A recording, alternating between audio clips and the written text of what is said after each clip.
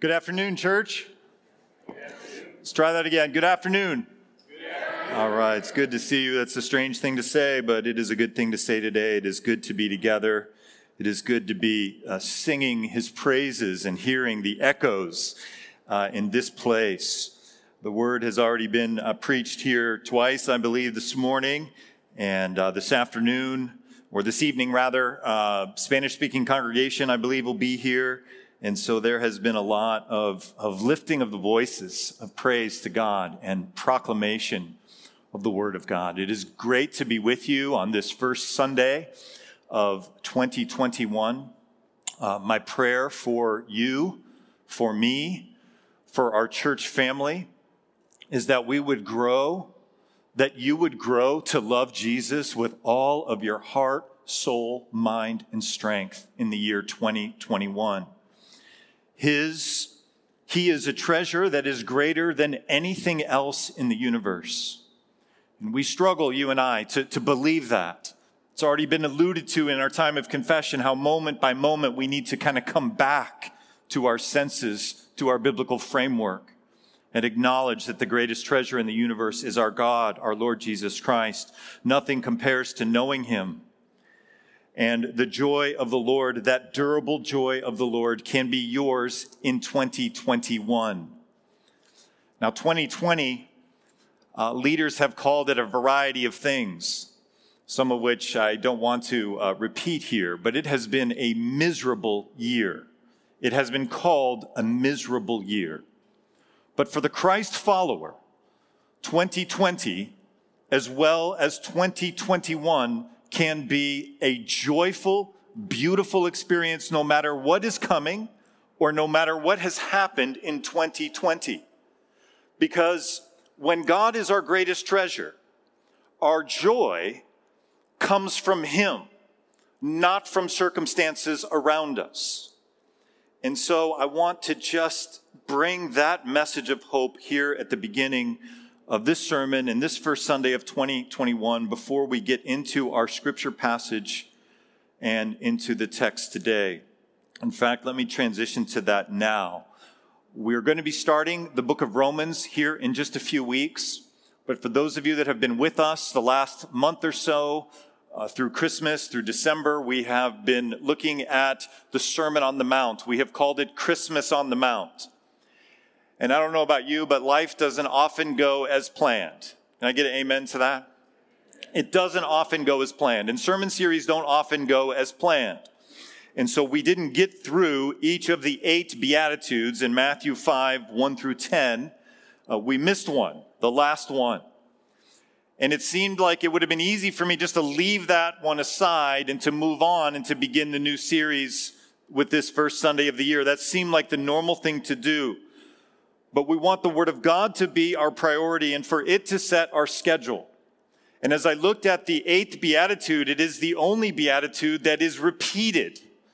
It is emphasized.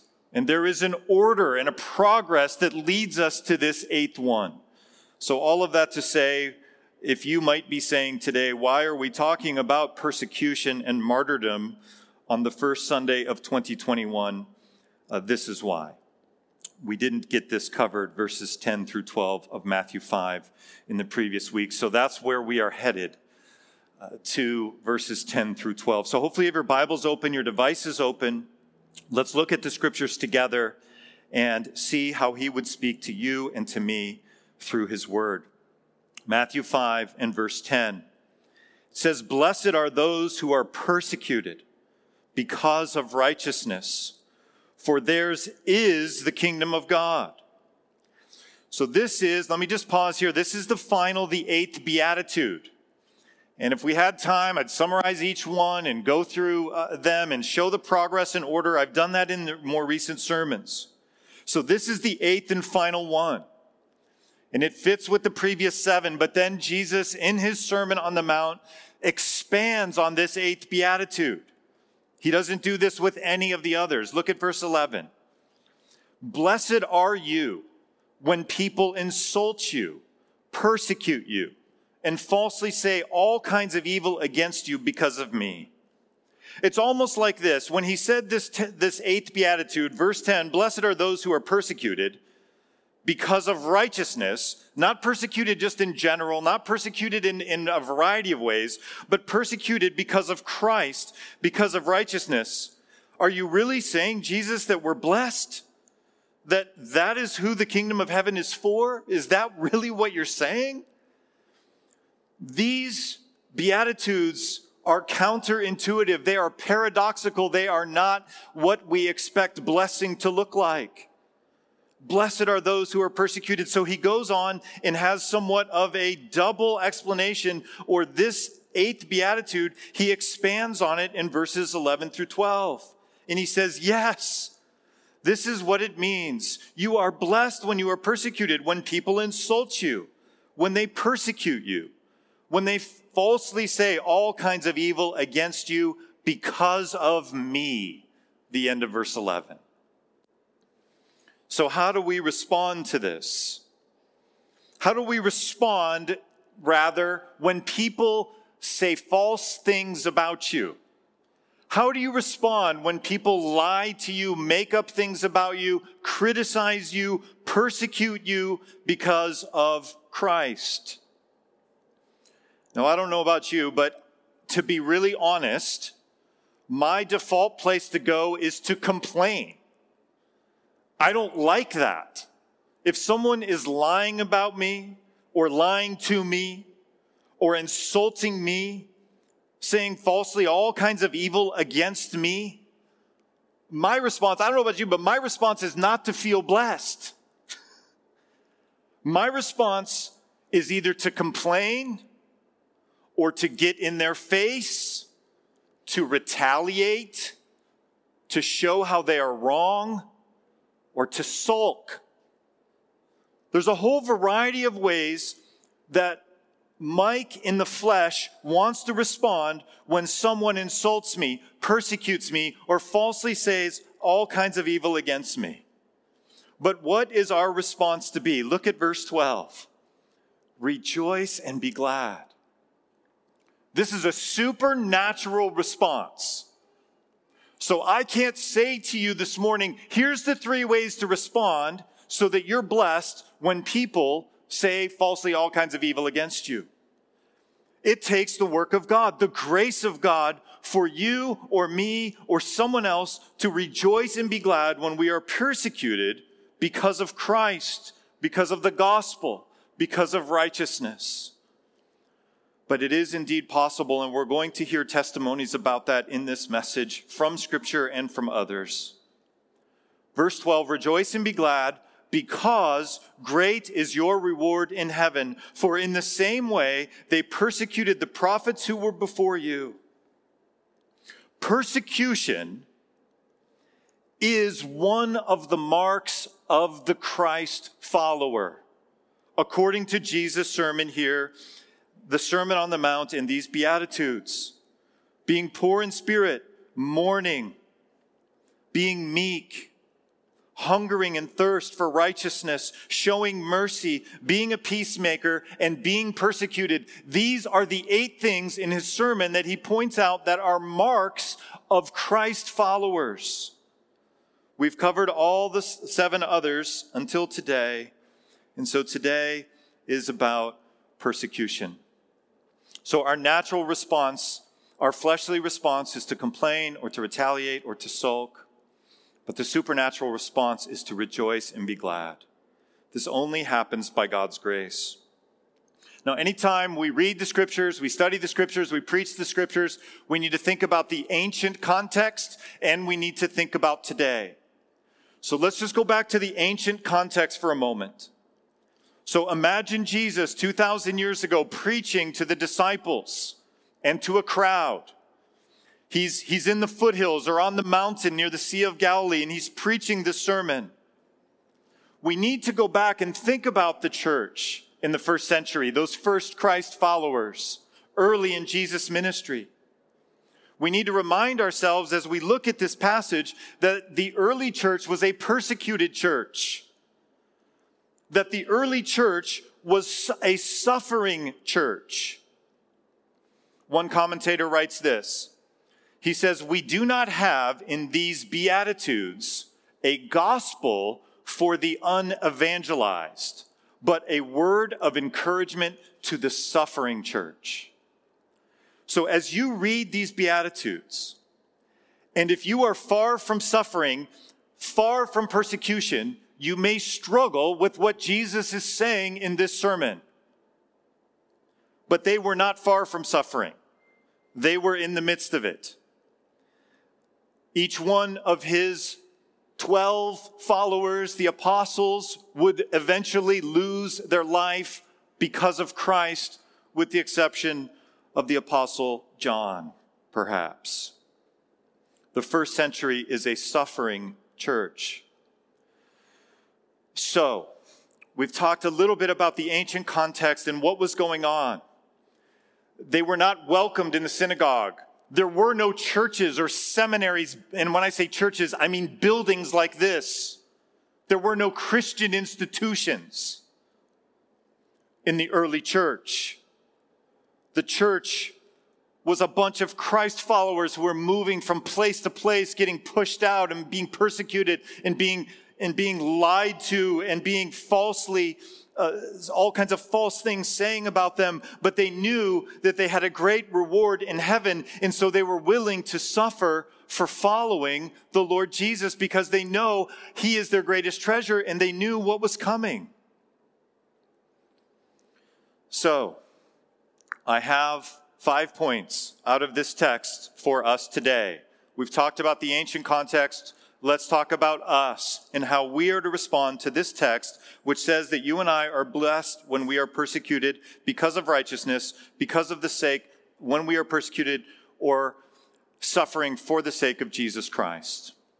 So point number 1, persecution exposes rival kingdoms. Rival kingdoms. And I'm going to call the rival kingdoms the world and the kingdom of heaven. So I'm getting the kingdom of heaven from verse 10. And as you look back at the end of verse 10, notice it says, for theirs is the kingdom of heaven. So there is a sense that when we are persecuted, that the kingdom is already established. There is a small sense in which we are in the presence of God, even this morning as we are gathered. But there's another sense where we are waiting his return, and most of the Beatitudes are focused on the new heavens and the new earth and the time when we will be gathered with him in our home and not in this transitional place as aliens and strangers. For theirs is the kingdom of heaven. So there is a sense when we are suffering persecution, in the midst of it, we are experiencing the kingdom of heaven, but there's another sense that it is coming. But back to point number 1, persecution exposes rival kingdoms, the world and the kingdom of God, or the kingdom of heaven. So when you and I face some kind of criticism, persecution, being made fun of, which I think many of us have experienced, we are going to be choosing between these two rival kingdoms, which one we are going to stand in. So the kingdom of heaven is described here. This phrase is used in verse 10. Let me read a passage about the other kingdom, and I'm calling that the world. We read about it in 1 John 2. If you want to turn there, it's verses 16 and 17, or just listen. 1 John 2. For all that is in the world, the lust of the flesh and the lust of the eyes and the boastful pride of life, is not from the Father, but is from the world. The world is passing away, and also its lusts, but the one who does the will of God lives forever. So there is this contrast in the scriptures between the world, and here the way the word world or cosmos is used in 1 John 2 is entirely negative. Other places that word cosmos is positive, for God so loved the cosmos. But there's another usage where the world is the lust of the flesh, the lust of the eyes, and the boastful pride of life. And it's passing away, and it's not from the Father. And that's the way I'm using the word world, the way John is using it in 1 John 2. So when persecution comes into your life or into my life, through someone mocking us, because we actually believe the Bible is the Word of God, or we believe that He created them male and female, or we believe that he rose on the third day, and that he sustains this world and all of the rulers and authorities in place. People mock us for that. When that comes our way, we are going to make a choice about which kingdom we are in that moment. Are you in the world, or are you in the kingdom of heaven? For theirs is the kingdom of heaven. All my actions reveal, when verbal or physical persecution comes, all of my actions, all of your actions then reveal which kingdom you are currently experiencing and believing. Will my actions reveal a person who is a citizen of the world or a citizen of the kingdom of heaven when verbal or physical persecution comes? Persecution exposes rival kingdoms, the world and the kingdom of God. Everything that is hostile in this world to God is what the word world means in 1 John 2, and those are the two categories I'm talking about. John Stott wrote many years ago, he wrote this: "We should not be surprised if anti-Christian hostility increases, but rather be surprised if it does not." You see, part of the reason that the church in 2020 or 2021 in the foothills struggles with the Beatitude is because, some of you may not like me saying this, but compared to church history, compared to the first century, our lives are more like a country club life or a Disneyland life than they are like what the apostles experienced. And they were mourning, and they are struggling because of physical and verbal persecution because of Jesus. And Jesus is saying, "Blessed are you who mourn and are persecuted." But most of us here today, not all of us, but most of us experience persecution in very small and not significant ways compared to the first century and compared to many Christ followers throughout history. I'm going to refer to a few of them in a moment. So, we need to emphasize passages like Luke 6:26, where Jesus says, in a sermon similar to this sermon, he said, "Woe to you." This is to Christ's followers, to his disciples, to you and me. "Woe to you when all men speak well of you, for that is how their fathers treated the false prophets." Did you hear that? Our Lord said, "Woe to you when all men speak well of you." In other words, the Christ follower is going to be in the world and is going to experience persecution and attack and mockery. So if all you're getting is attaboys and attagirls and well done in everywhere you go, you need to do some thinking. Christ follower, woe to you when all men speak of you. That is not how Christ or his followers were treated. So he says, "Blessed are those who are persecuted because of righteousness." Blessed are those who are persecuted for me and my sake. All right, I'm going to pick up the pace here. I have 5 points. Number 1, I've already said it. Let me say it again. Persecution exposes rival kingdoms, the world and the kingdom of God or the kingdom of heaven. Number 2, persecution reveals the genuineness of the Christ follower's heart. Persecution, which you can talk to me afterward if you disagree, and some of you may, which we are in a very, very low level here in the foothills, in America. It is very low compared to church history going back to the first century.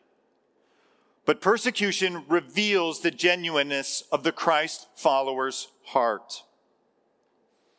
Now, instead of me saying what I've already been saying, a controversial premise that our level of persecution is very low, let me give you some evidence for why I'm saying this and why I believe this strongly. I'm going to read from Hebrews 10:34. Just listen to what's going on there. 10:34, Hebrews says this, "For you had compassion on those in prison, and you joyfully accepted the plundering of your property, since you knew that you yourselves had a better possession and an abiding one." I'm going here to give you a flavor of what it was like to be a Christ follower in the first century. We're just jumping into Hebrews 10. Let me just briefly tell you what's going on here. Some of the Christ followers, because of Jesus, have been put in prison. And prisons in the first century were not like prisons today. You didn't get fed in prison. You had to have family or Christ followers on the outside who would bring you food, otherwise you died. So some Christ followers were in prison, and other Christ followers were outside of prison. And those Christ followers who are outside of prison are bringing food and encouragement and prayer to those who are in prison. So those who are out of prison, when they come to prison, they are now identified with those who are in prison. And the world is against them. And so the world took their property, their homes, their property. Now, I don't know about you, and I'm talking to men and women here, but I love my property. Anybody here love your property? Like your house? I do. I love my trees. I love all sorts of things about my property. It's a weird thing to kind of be doing a few things on it for me on Sunday, but I was this afternoon, later this morning. Back to the first century, what it was like to be a Christ follower. Some Christ followers in prison, some are outside of prison, and they're bringing them food and they're bringing them encouragement. But because those who are outside of prison, are now identified with the Christ followers who are in prison, either the government or thugs, we're not sure who, somebody in power, the world, came and took their property and their homes from them because they're visiting Christ followers in prison. But did you catch what it said? They joyfully accepted the plundering of their property. They didn't protest. They didn't fight. They didn't take up arms. They joyfully accepted the plundering of their property. Why? Because they knew they had a better possession and an abiding one. They had an abiding possession in the greatest treasure in the world, the Lord Jesus Christ, and they had a new heavens and new earth is coming. And so they held to their property very loosely and their homes very loosely. And so I want to suggest that Hebrews 10:34 at the outset of 2021 is an important text for those of us, and I'm suggesting that we are very far from being put in prison because of Jesus and proclaiming the gospel. In our country, we have massive civil liberties, massive freedom of religion and liberty.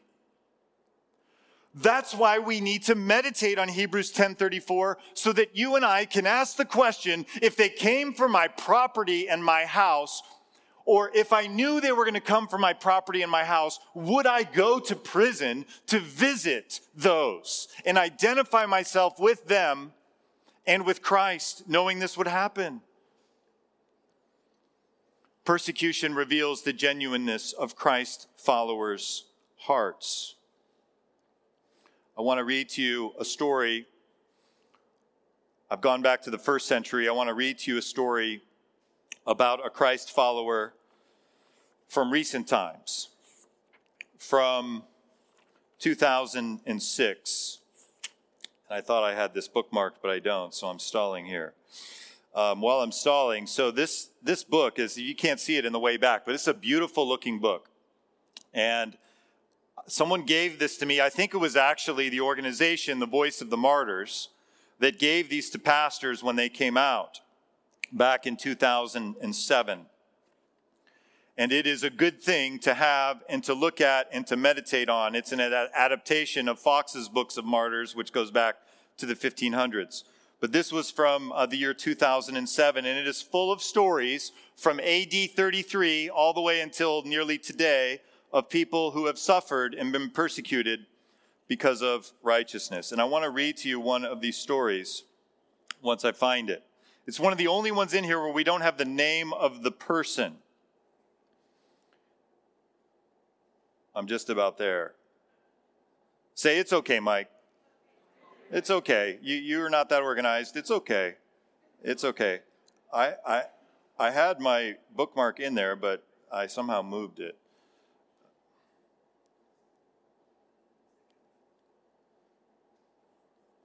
All right, I think I got it.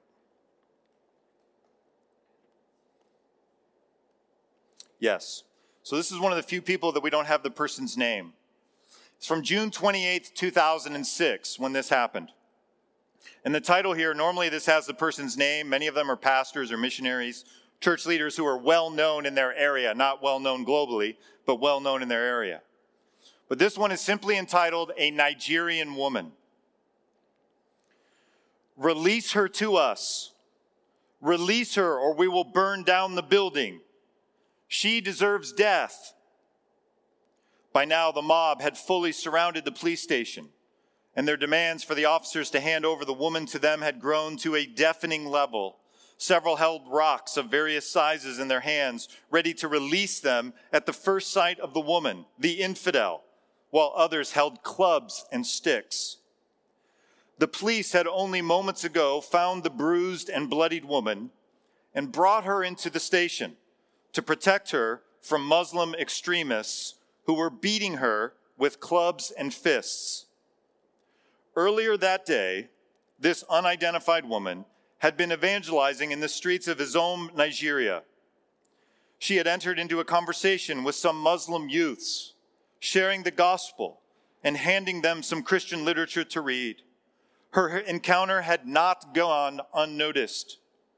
Muslim elders standing nearby had seen the exchange and approached the youths to find out what she had told them.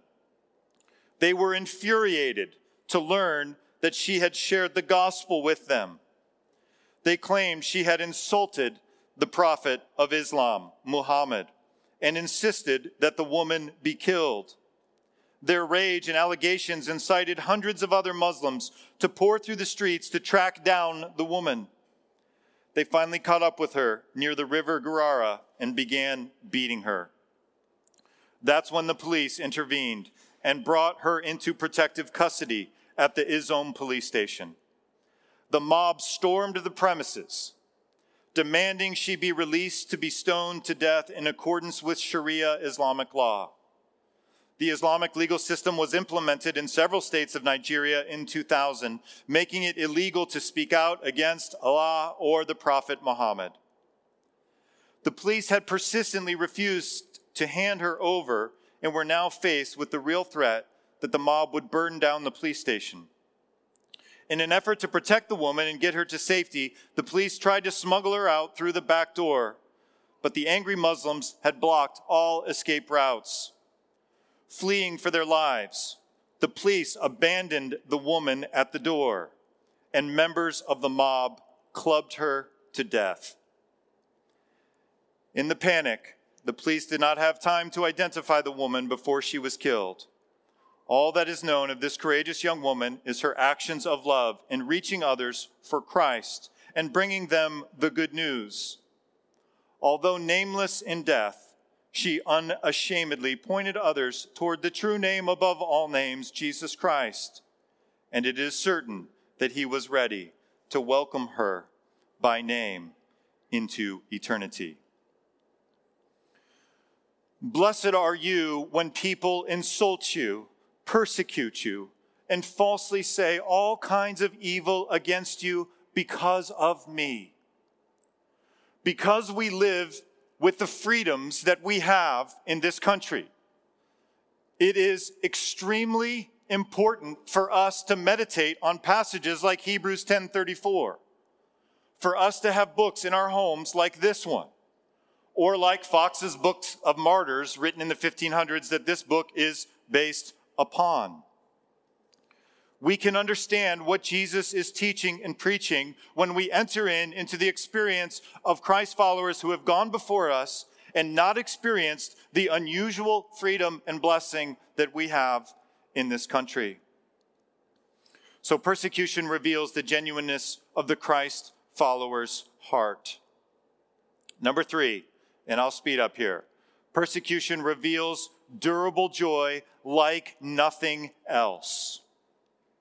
Yes, persecution reveals durable joy like nothing else. Now, in the interest of time, I won't go through the entire passage, but let me just summarize briefly another example from the first century now, going from 2006 in Nigeria back to the first century, of what persecution was like and how it brought out durable joy. That is, joy that is not dependent upon circumstances. Joy that comes from Christ. I'm thinking of a very familiar passage in Acts chapter 16. For those few of you that may not be familiar with it, there was a girl who could predict the future. And this isn't too dissimilar to what we have going on today. Just a month or so ago, I'm driving down Highway 50, and there were more than one of these places all lit up with neon to pull over and get my palm read and get the future told. I didn't pull over and stop there, but I did see those places. So this girl back in Acts chapter 16 was doing that. Many of you are familiar with this story. And Paul, the apostle, prays for her, and she loses the power and ability to predict the future. She had some supernatural, demonic power. Paul prays for her, and it goes away. And you know the story. They end up in jail, Paul and Silas. And they end up in prison. But the reason I'm telling this story isn't the great ending and the earthquake and all of that. I'm telling the story because they were praying and singing hymns, verse 25 says. Because their greatest treasure was the Lord Jesus Christ, and they knew that they were aliens and strangers in this world. Their hope and their focus was on the new heavens and the new earth. So that's how they were able to sing joyfully and pray in the jail cell. And God was with them. So persecution reveals durable joy like nothing else. Persecution, number 4, directs the heart of the believer to the new heavens and the new earth. Persecution directs the heart of the believer to the new heavens and the new earth. In Hebrews 11, we've already looked at 10:34, but if we jump forward to chapter 11, where we have this summary of the heroes of the faith, it says they admitted they were aliens and strangers on the earth. We live in such a comfortable setting, we need to remind ourselves what Hebrews 11:13 says, that this is not our home. We are citizens of the new heavens and the new earth, of the kingdom of God, of the kingdom of heaven, as Jesus says in his sermon in Matthew 5. We need to remind ourselves that we are pilgrims on a journey, that our home is with the Lord Jesus, and this is just a temporary place. So unless we have that mindset, we would never joyfully accept the plundering of our property or willfully go to jail to visit someone in jail, be identified with them, and then suffer persecution because of that. It would make no sense to do that unless your treasure is someplace else. That was the case of the early Christians. Their treasure was not in their property. It wasn't in their rights under the Constitution. It was in being willing to die and suffer for the Lord Jesus Christ, and to so identify with those brothers and sisters who were in prison.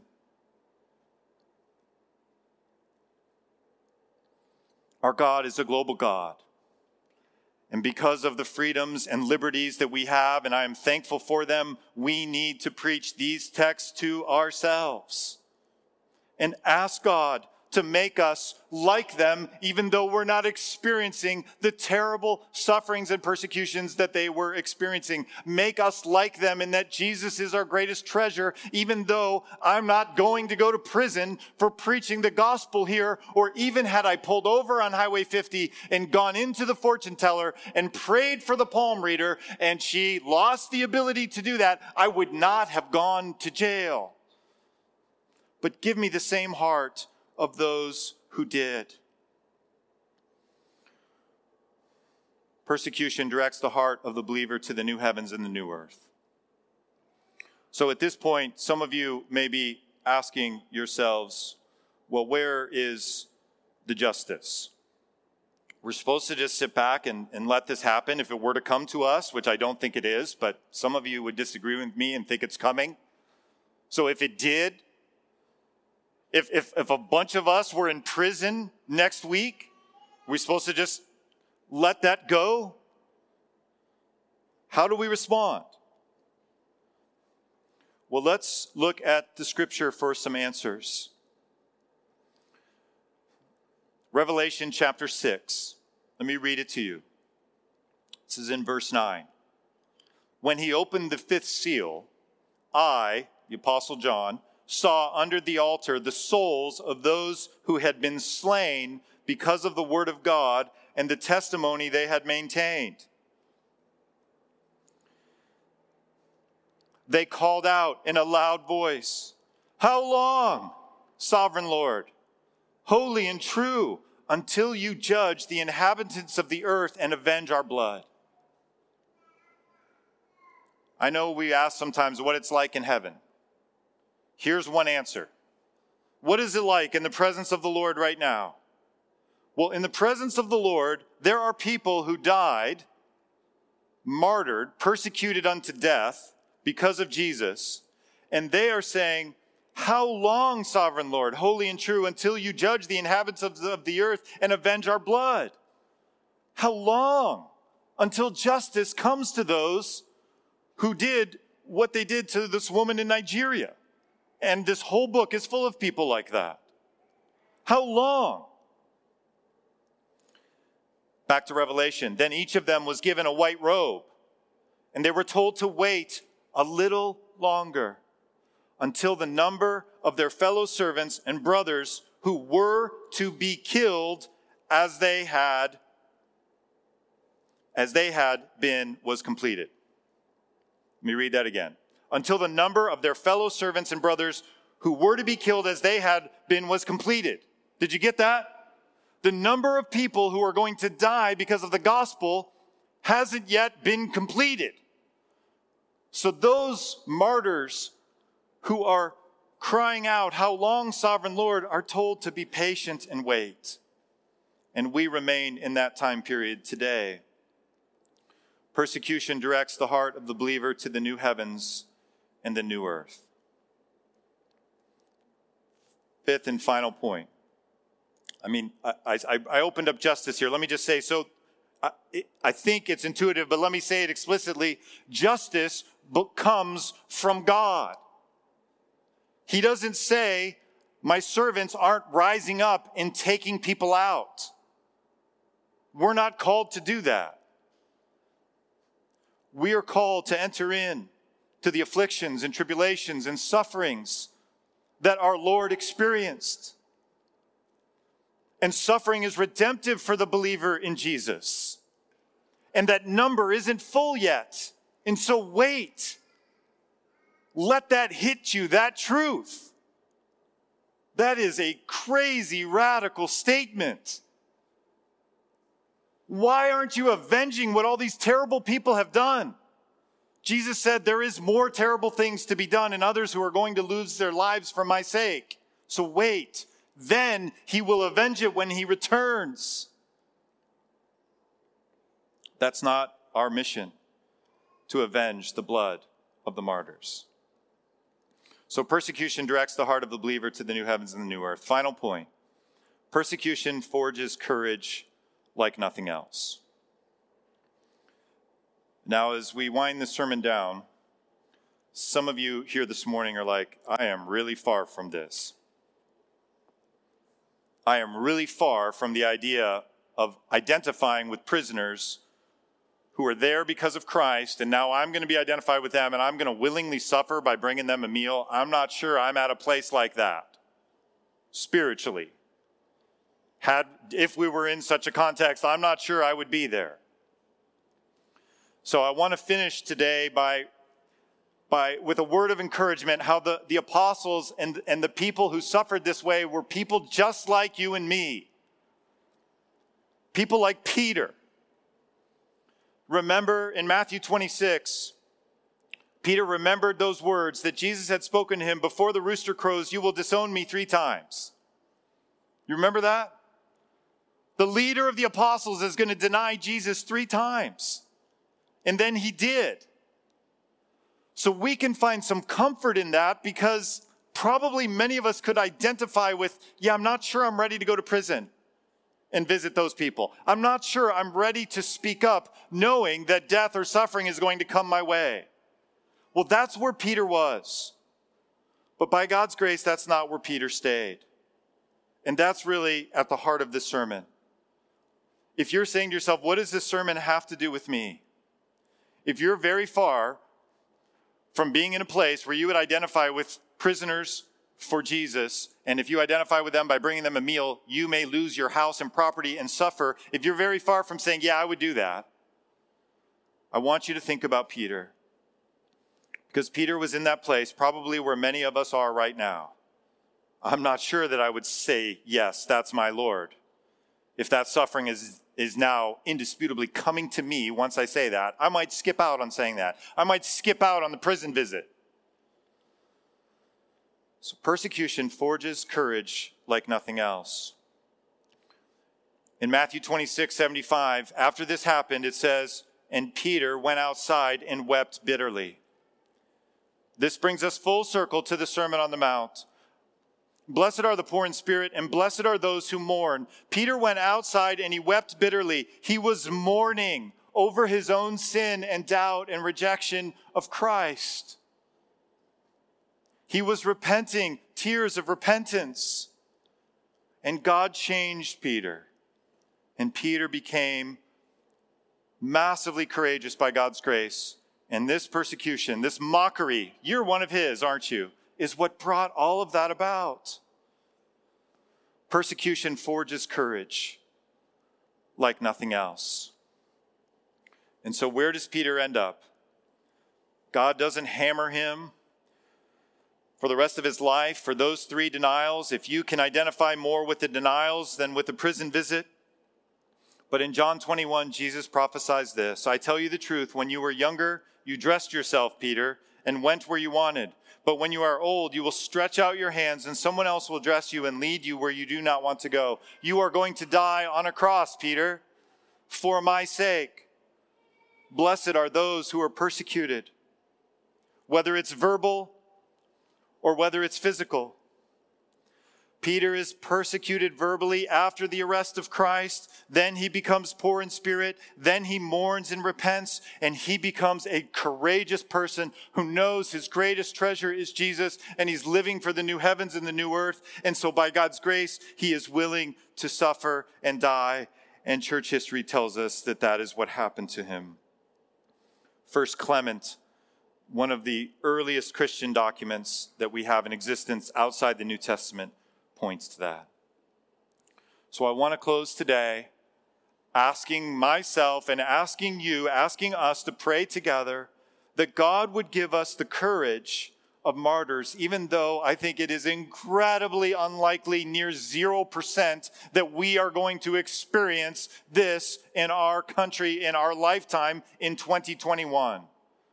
That's just my perspective. That's not the Bible. So none of us knows what is coming. So if it were to come, may God make us like Peter, but it is not likely to come, so God make us like Peter in this freedom and liberty that we have. That is the note I want to end on. Let's join our hearts and pray together on this first Sunday of 2021. Father in heaven, we ask that you would give us the courage and willingness to be persecuted, mocked, whether it's verbal, whether it's physical. Lord, we think of this Nigerian woman. We think of the early Christians in the book of Hebrews who went to visit Christians in prison and suffered because of that. Lord, your word tells us that your followers are blessed when we are persecuted. And that seems like a really strange thing if we are not led by your Spirit and we are not thinking of ourselves as aliens and strangers in this world. So help us to think that way, God. And help us to love you with all of our heart, soul, mind, and strength. May you be our greatest treasure in 2021 and beyond. We pray in Jesus' name. Amen.